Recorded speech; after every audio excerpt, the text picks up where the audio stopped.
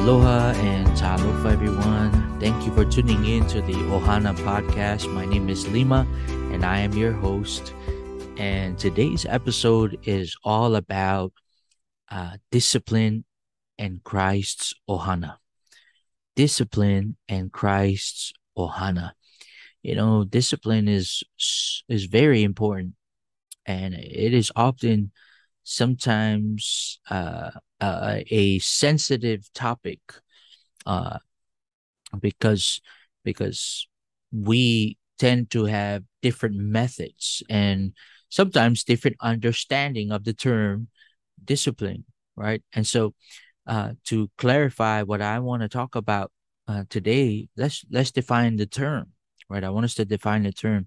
So, discipline as a noun. Here's one dictionary, and pretty much they're pretty much saying the same thing across the different dictionaries. Here's one of them. Discipline as a noun is training that corrects, modes, or perfects the mental faculties or moral character. All right, let me say that again.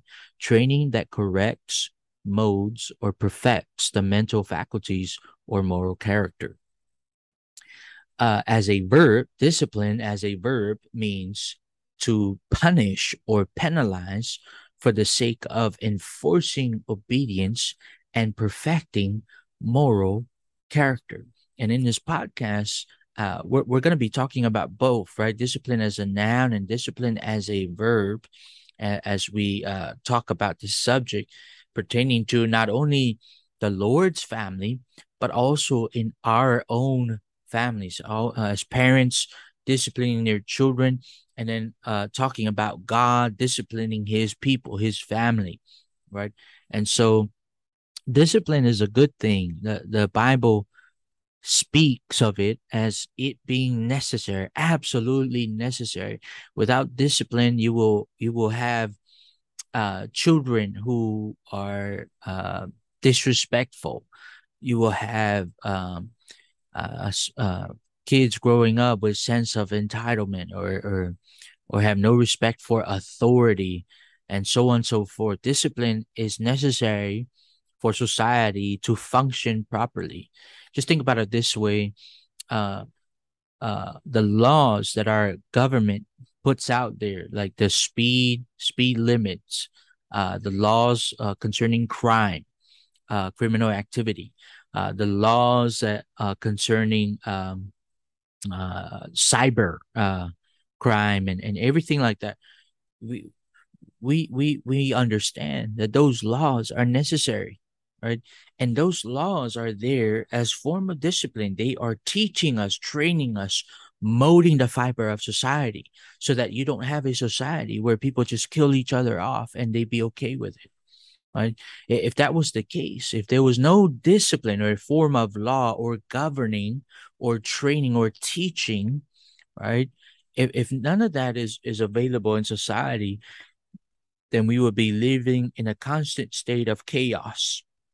Right? Everyone will do what is right in their own eyes.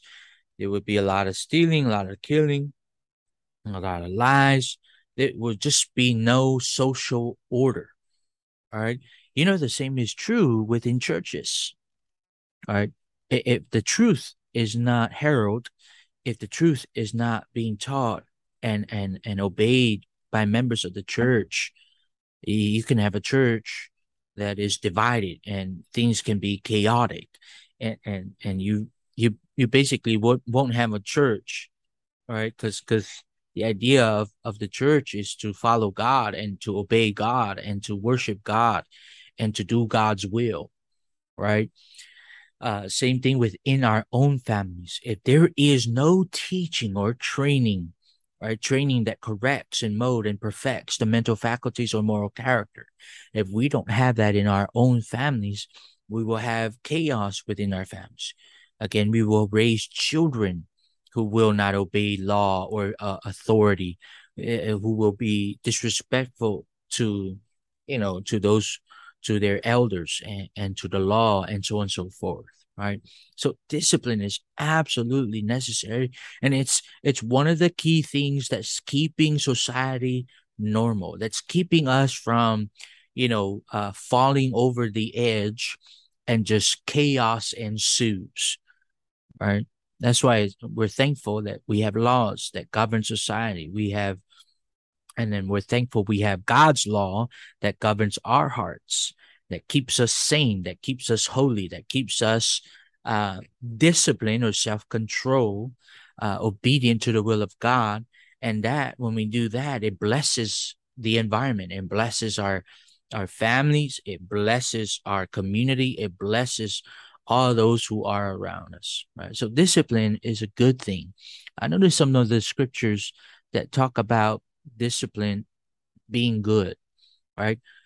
Whoever loves instruction loves knowledge, but he who hates correction is stupid.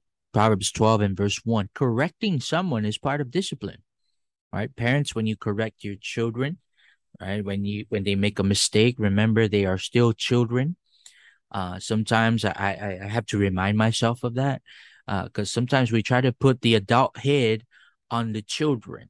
Right? You're trying to put 40 years of or 30 or 40 years of experience on earth on a child who's only 2 or 3 years old, right?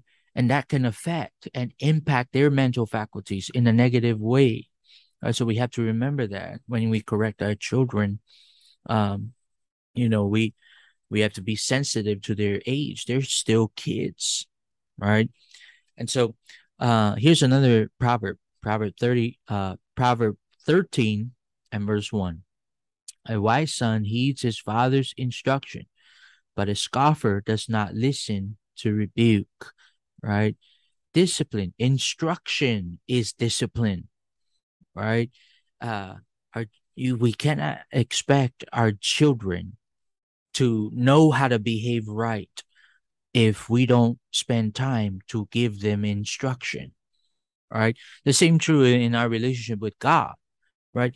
God gave us instructions in his holy word, right? Imagine if God expected us to live holy lives without any instruction, without knowing how to be holy, without knowing what is holy and what is not unholy, right? And so, like God, we should be that way, right? He gives instructions. And so it would be wise for us to heed his instructions, right? Several other passages here.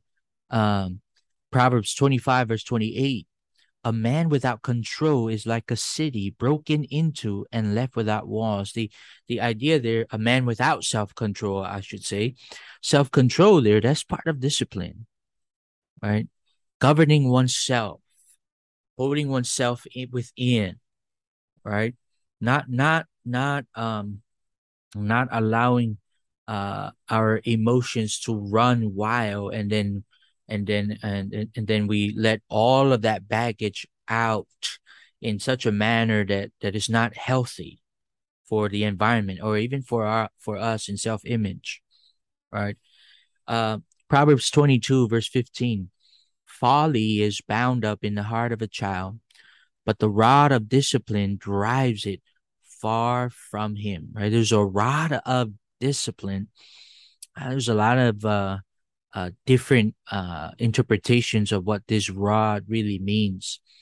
I like to allow the scriptures to interpret the scriptures. The rod of discipline. When you think about the rod, you're talking about Jewish people here. You're talking about those who are shepherds and herdsmen. Uh, the psalmist, when he talks about God, and he said, "Thy rod and thy staff, they comfort me." Right? In the world of shepherding, right? Uh, the rod was used as a weapon, right? The rod was used as a weapon to punish predators, right? It was part of the punishment, the arsenal for you know chasing away the predators from the sheep. And that's the idea, the rod of discipline. When you think about it here in Proverbs 22 and verse 15, folly is bound down in the heart of the child, but the rod of discipline drives it away. All right. You want to drive folly away, chase folly away from the child. There's a rod of discipline for him. All right. And so if we're going to apply that, that means there's instruction involved. There's patience involved in this discipline process. But also there are times, and you parent know this, there are times, and some of you may disagree, there are times when, physical punishment, like a slap or a pat on the back, on the behind, or you know uh, um, uh, physical punishment is part of the of discipline. All right, if I could say, our curriculum of discipline, right? uh I'll share this. Me personally, I always, and Athena and I do this. We try our best at this. We don't, especially with our older kids, we hardly spank them anymore. um don't get mad because I mentioned the word spank, but I want to say this, right? um we don't go to physical punishment as a first step, right? When the kids make mistake, we have to think about, did we instruct them about this? All right, was instruction given? All right, did we give many chances? Right, we do practice grace, just like God does, right? He practiced grace. God doesn't always punish every single error, right? But there is a day of judgment. Don't get me wrong. There is a day of judgment where all error will be punished. But God is graceful, right? He is gracious towards us, that He doesn't punish us for every single mistake that we make. But there still is punishment. There are times when God disciplines His children. He physically punished His children, to get them to behave. Take, for example, Babylon and Assyria came and destroyed God's people, killed many of them as physical punishment, right?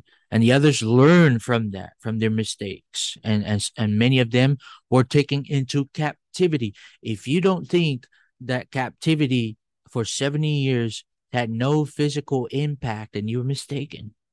But that was God disciplining His children because He gave them instruction, right? But they didn't listen to His instruction. Did He give chances to the Israelites? Absolutely, He gave chances. He sent many prophets, prophet after prophet after prophet, warned Israel, warned Judah not to depart from the Lord. And then finally God said, okay, the instructions are not helping them. Here's some physical punishment, right? Assyria and Babylon. God disciplines His children, right? And it includes physical punishment. And He did that not because He hated the Israelites. He did that because He loved them. He wanted them to come back to Him. Let's go to Hebrews. Hebrews chapter 12, verse 5 through 13, right? Hebrews chapter 12, verse 5 through 13. I'll read this for us. And you have forgotten. Well, let me pause here. Let me explain the context. In the book of Hebrews, you have Jewish Christians, or Christians who came out of the Jewish religion of Judaism. And so these Christians are being persecuted to go back to the law of Moses. They are being pressured and persecuted to give up Christ and go back to the law, right? There were those Judaizers in the first century who tried to bind the law of Moses as the effective covenant of the day, after Christ has risen, right? Is no longer in effect. And so the Hebrew writer writes to Hebrew Christians, right, to encourage them to remain. And then part of his writing here, especially here in Hebrews chapter 12, and verse 5, he brings up and he highlights, for them, that these difficult challenges, these difficult times, sometimes mentally difficult, often physically difficult, these difficult challenges, some of the ways God disciplined his people. All right. And so going to Hebrews chapter 12, um, notice verse 3. I'll go ahead and read verse 3 and then continue into verse 5 to 13.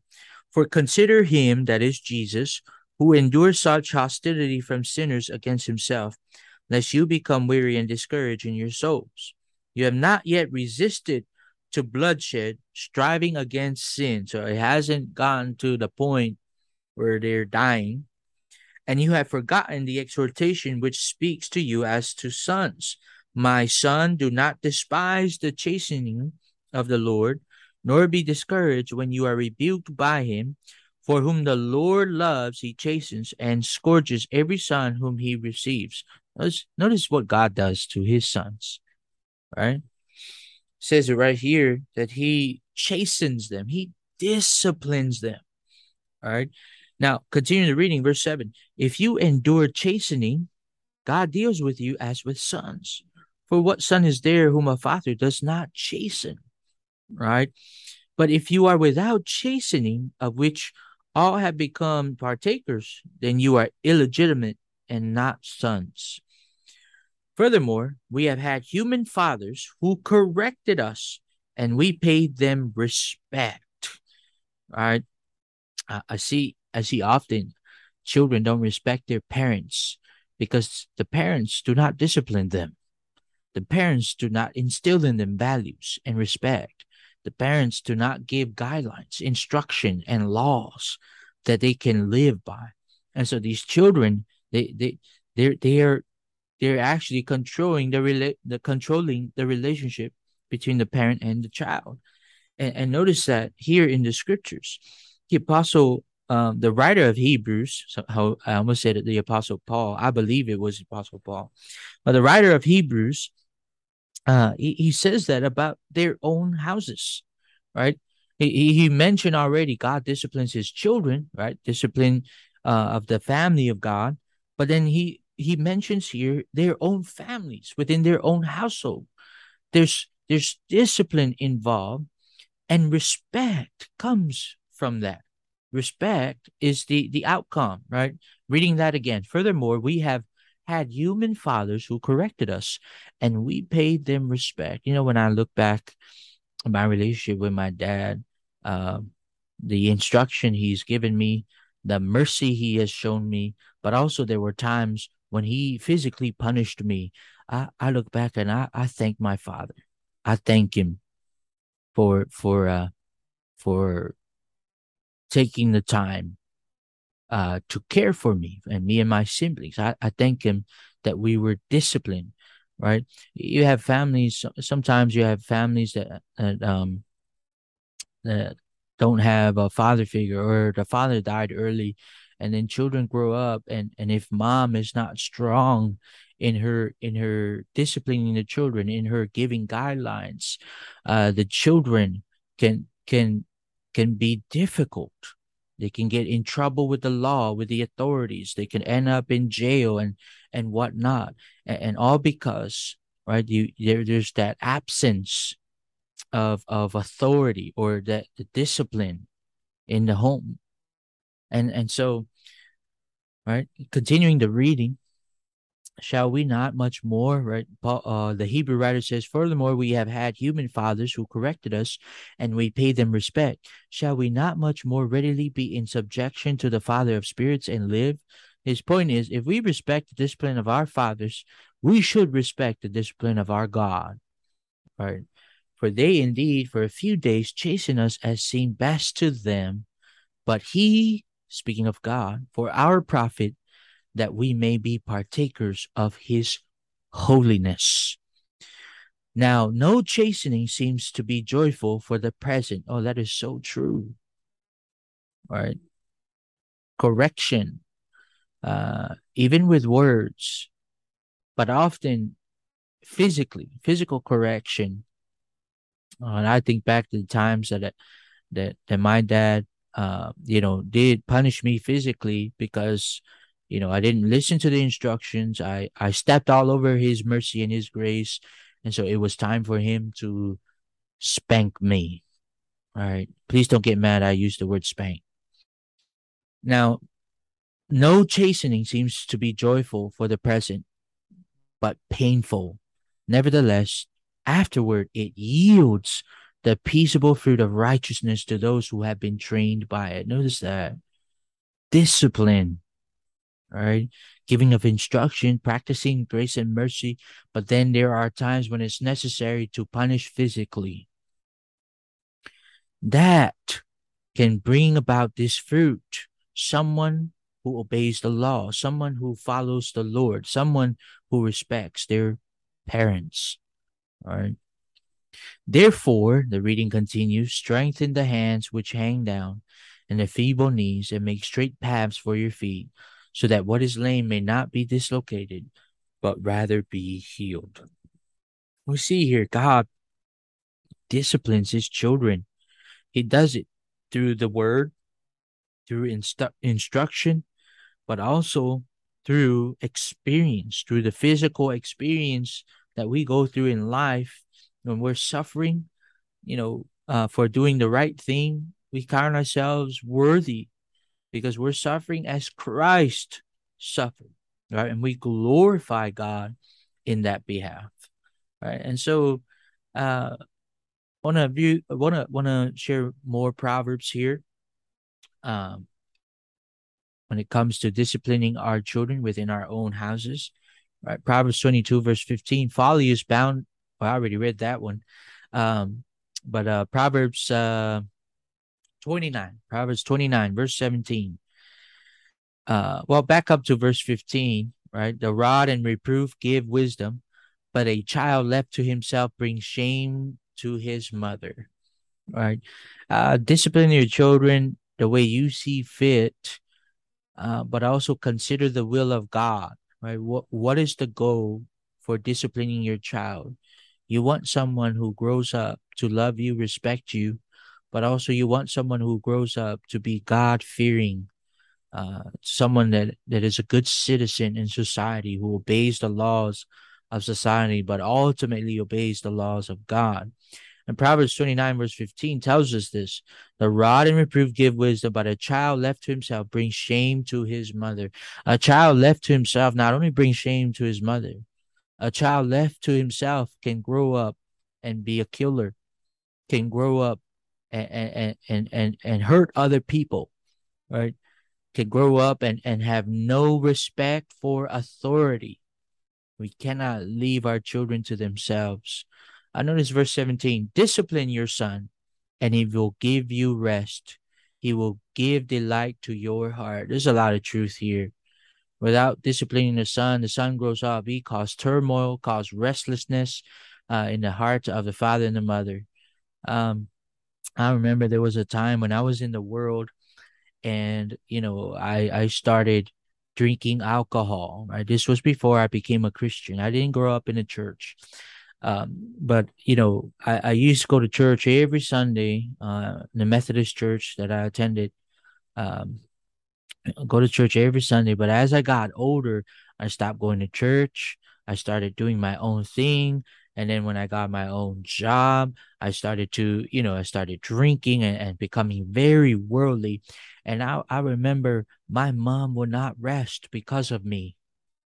Right. And the reason why she would not rest, because and literally she would not sleep because of me. Because when I'm out drinking late at night, I don't come home till like 3 a.m. Right. And when I do come home, right, I drove drunk. I came home, and my mom's sitting outside of the house waiting for me. Right? She's sitting there. Sometimes she sat there with tears, and she would tell me, "Why are you doing this?" Right? She would stay up all night, restless, because I departed from the discipline. I decided to do my own thing and not respect the teachings from my parents, not respect God. Right. And so there's so much truth in this proverb. Proverbs 29, verse 17. Discipline your son, and he will give you rest. He will give delight to your heart. Proverbs 23, verse 13. says this: do not withhold discipline from a child. If you strike him with a rod, he will not die. Let me share this insight to our home.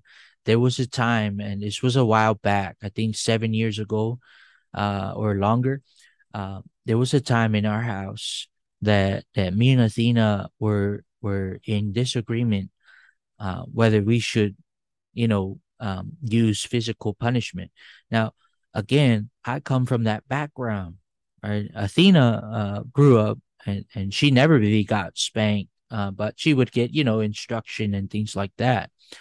Me, on the other hand, because of the type of child I was, even though I was given instruction, even though I was given some mercy and grace, some second chances by my father, it was necessary for my parents to strike me with a rod. As you can see, I am not dead. I have not died. And I said, as you can see on a podcast, as you can hear. But, anyways, if you strike your children, I want us to understand something. Again, I'm not a family therapist. I'm not a professional at mental health or whatnot, and or in family psychology or related fields. But I will say this, right? Because this is experience that I've had with my own children, that I've had with my own parents, right? When I was punished, it worked. When my mom struck me, many times she struck me, I learned to behave. All right. I never built resentment towards my parents. I never grew up and said, I'm never gonna do that to my children because of depression that I'm having from being spanked. I never felt that. Maybe some people that's the case, but maybe it's the way it's being carried out that's the issue. And I will share this, right? There were times, and I've asked God for forgiveness, and I've asked my especially my son for forgiveness. There were times that out of frustration, right, after instructions, after chances, right, and I give very few chances. Way back when, I give more chances now. I want my kids to understand mercy and grace as well.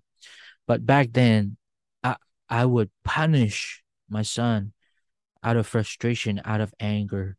Parents, don't ever do that. Right? It's it's just not. It doesn't help. And so what happened then to my son, I started noticing that he has built within his mind this reaction. He would have this reaction when he makes mistakes around me, right? And when he makes mistakes around me, he he would have this reaction like he's expecting me to strike him with something. Now, I don't strike him in an abusive way. I use uh, um I use a stick or and basically I hit him on the back of his butt. And so or sometimes I hit his hands, right? And so sometimes we try to use these passages to justify spanking.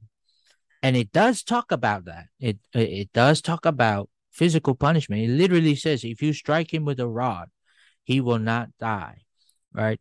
And just logically, if you again follow the illustration I gave you on the other passage about the shepherd's rod and the shepherd's staff and the purpose for these tools, the rod was a rod of punishment, right? Here it's the rod of discipline. It drives out, stupidity and folly, if you will. And so the Bible says, and this is God speaking, right? Not Lima speaking, not some therapist speaking, or not some professional. This is God speaking. I believe God knows what he's talking about. Do not withhold discipline from a child. If you strike him with a rod, he will not die. Physical punishment is necessary. but it has to be carried out properly, right? We need to talk to our children and explain why we're punishing them. If you in every situation of discipline, there always has to be instruction. There always has to be instruction. There always has to be patience, right? Parents, we cannot dish out discipline out of frustration. It won't work very well. Again, don't put a 30-year-old head on a 2-year-old, or on a, I don't spank my 2-year-old, on a 4-year-old child or a 5-year-old child, and you name the age. All right, don't do that.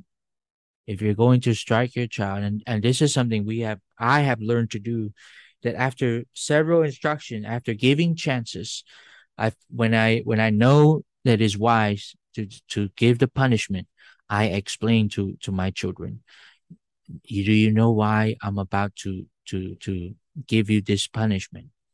Right? It's because daddy has said this many times. You still do not listen. And daddy has given you many chances and giving you opportunity to do it. You still do not listen. And now I'm gonna teach you one more time to listen. And this is the method, right, of discipline. And so, it's so important to practice discipline. I want to transition now to the church. This is probably going to be the longest podcast.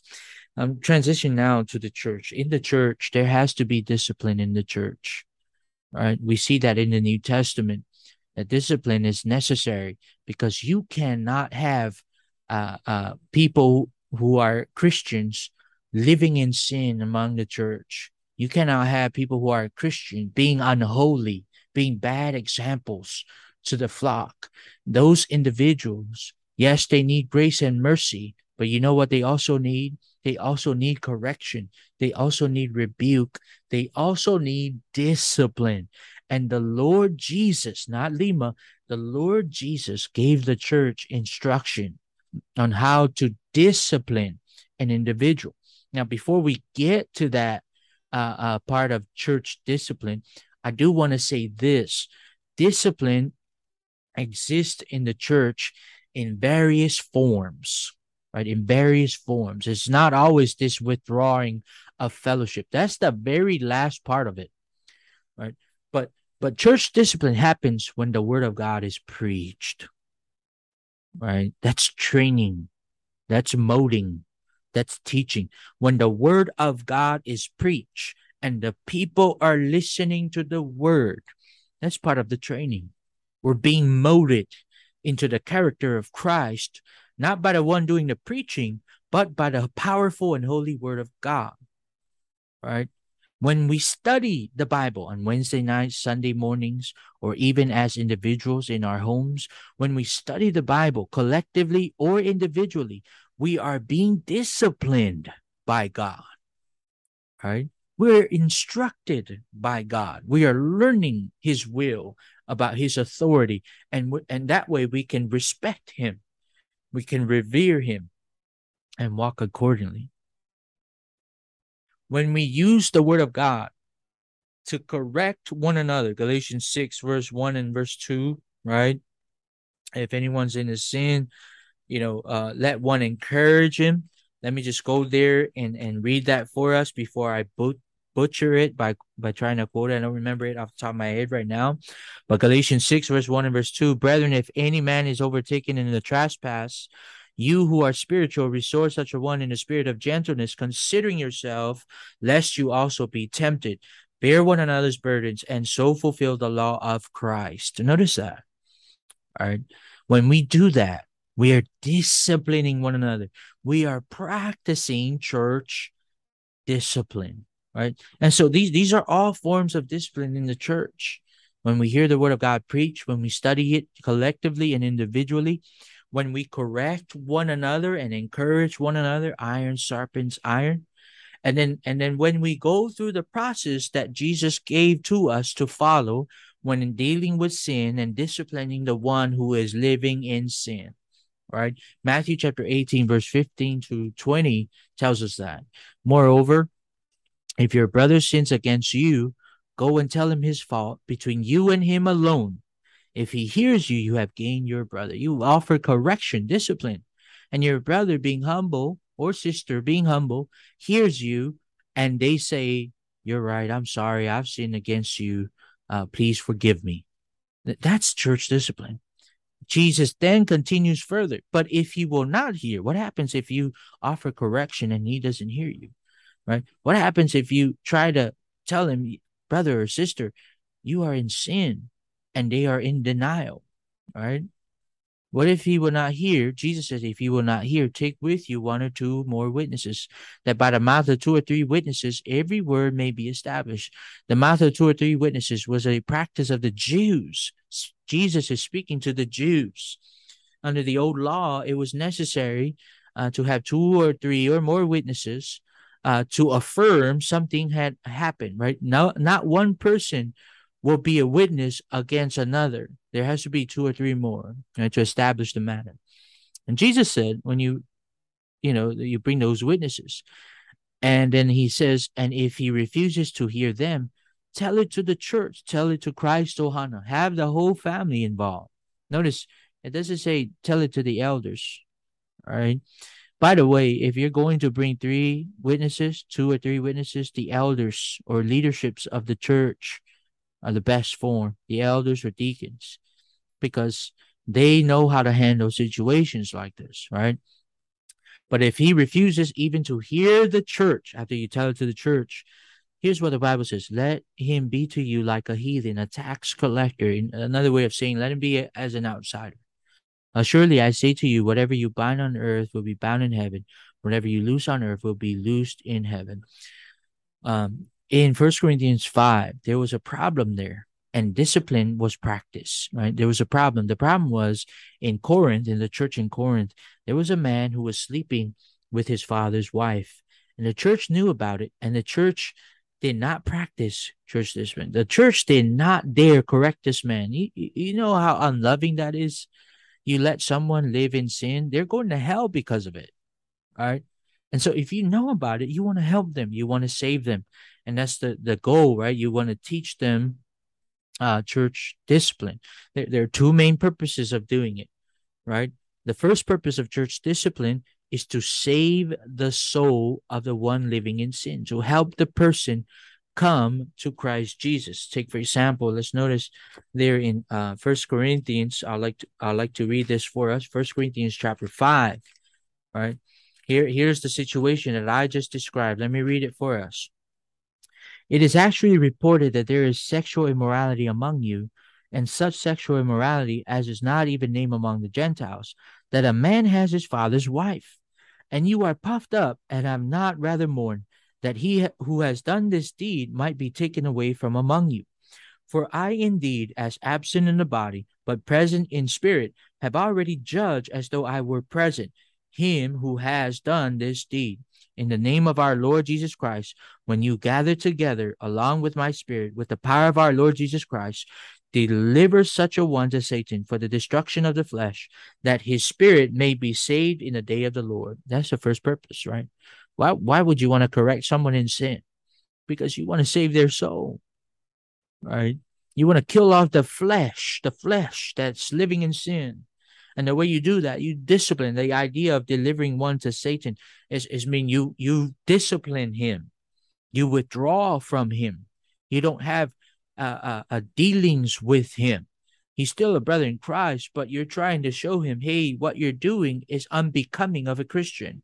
And you can't be among the church family if you're not going to live right in Christ Jesus.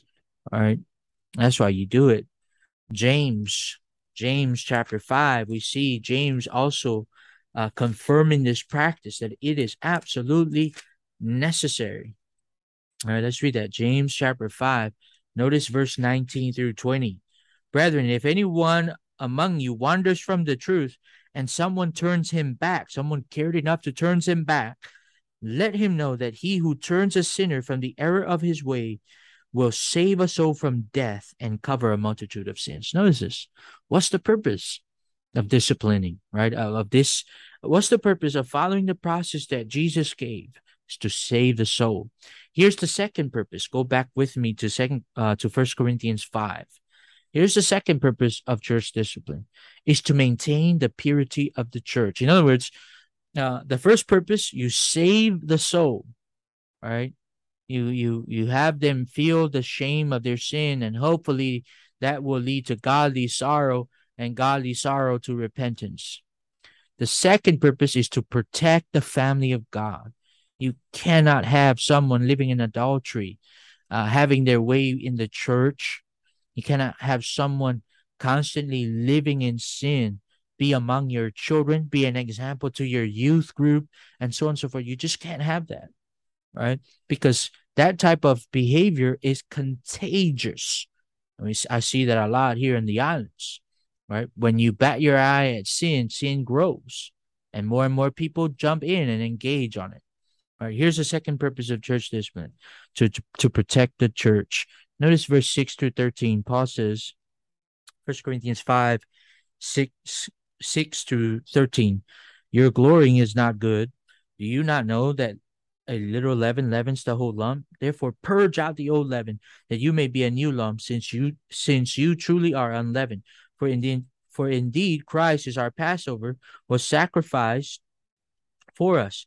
Therefore, let us keep the feast, not with old leaven, nor with the leaven of malice and wickedness, but with the unleavened bread of sincerity and in truth. Right? You have a genuine love for one another. You would correct one another in Christ Jesus. Paul gives this idea of yeast. When you put yeast in dough, it doesn't matter which corner you put it, the entire dough will rise. That's the idea of leaven here. And he uses this sin, or the picture of leaven, to describe this man's sin. If you let that be in the church, it's going to impact the entire church. All right. Continuing the reading, notice verse 9. I wrote to you in my epistle not to what? Not to keep company with sexually immoral people. Don't be around them. So let's pause here. So don't be around everyone who's sexually immoral. So how can we save them? Paul identify or specify who he was talking about. Verse 10, yet I certainly did not mean with the sexually immoral people of this world, or with the covetous, or extortioner, or idolaters, since then you would need to go out of the world. That's popular logic. He's not talking about the sexually immoral in the world, right? Those people we need to save, right? But he's talking about a sexually immoral Christian, a brother in Christ. He says, don't keep company from them. They know better, right? They know better. Continuing on, but now I have written to you not to keep company with anyone named a brother, a Christian, who is sexually immoral, or covetous, or an idolater, or a reviler, or a drunkard, or an extortioner, not even to eat with such a person. For what have I to do with judging those who are outside? Do you not judge those who are inside? All right. And so the point of Paul is that church discipline, the second purpose, is to ensure the purity of the church. But you have churches where this is not practiced. It is so important to do this. 2 Thessalonians, you have your Bible, or you just follow along. Maybe you're driving right now. Just follow along. Second Thessalonians, I want to read for us from chapter 3. All right. 2 Thessalonians chapter 3. Notice with me verse 6. All right. Paul says this, but we command you, brethren, in the name of our Lord Jesus Christ. In other words, these commands are God's commands, right? In the name of our Lord Jesus Christ means by the authority of Christ. We command you, brethren, in the name of our Lord Jesus Christ, that you withdraw from every brother who walks disorderly and not according to the tradition which he received from us. For you yourselves know how you ought to follow us, for we were not disorderly among you, nor did we eat anyone's bread free of charge, but work with labor and toil night and day, that we might not be a burden to any of you. What is Paul saying here? Right? He's saying to withdraw from those who proclaim Christianity but don't follow the teachings. They don't practice it. He said, you withdraw from them. They are in sin. right? Notice again, verse 14 and verse 15 of the same chapter. And if anyone does not obey our word in this epistle, note that person and do not keep company with him, that he may be ashamed. Yet do not count him as an enemy, but admonish him as a brother. He's still a brother in Christ, but the work of church discipline, what is our purpose? To win him back to Jesus, to ensure the purity of the church. And so it's so discipline is so important, not only in society, in secular world, in our jobs, in our workplace. It's everywhere, right? It's important. It is important in our families, parents, moms, dads, those who are raising children. Please do not leave the children to themselves. Please teach them, give them instruction, give them chances to make right. And if absolutely necessary, you would have to exercise the rod. You have to strike them with the rod, right? Don't abuse the child, but teach them uh, um, the will of God as God would have us do as parents, right? And then as the church, as Christians, discipline is so vital within our ohana. Without it, then we may allow people to go to hell because we're letting them live in sin, and we're not correcting them, we're not rebuking them, we're not genuinely walking in the truth and helping them to come back to Jesus, right? And so discipline is such an important topic, not only in the world we live in, but most importantly in spiritual matters, in raising our children, in living a holy life in the sight of God. Thank you so much, guys, for listening. As always, to God be the glory. May His word be exalted. May His word prick our hearts. May His word mold us into the image of Christ Jesus. Thanks for joining. Thanks for joining in today. God bless you. See you, or I'll see you on the next episode. Take care.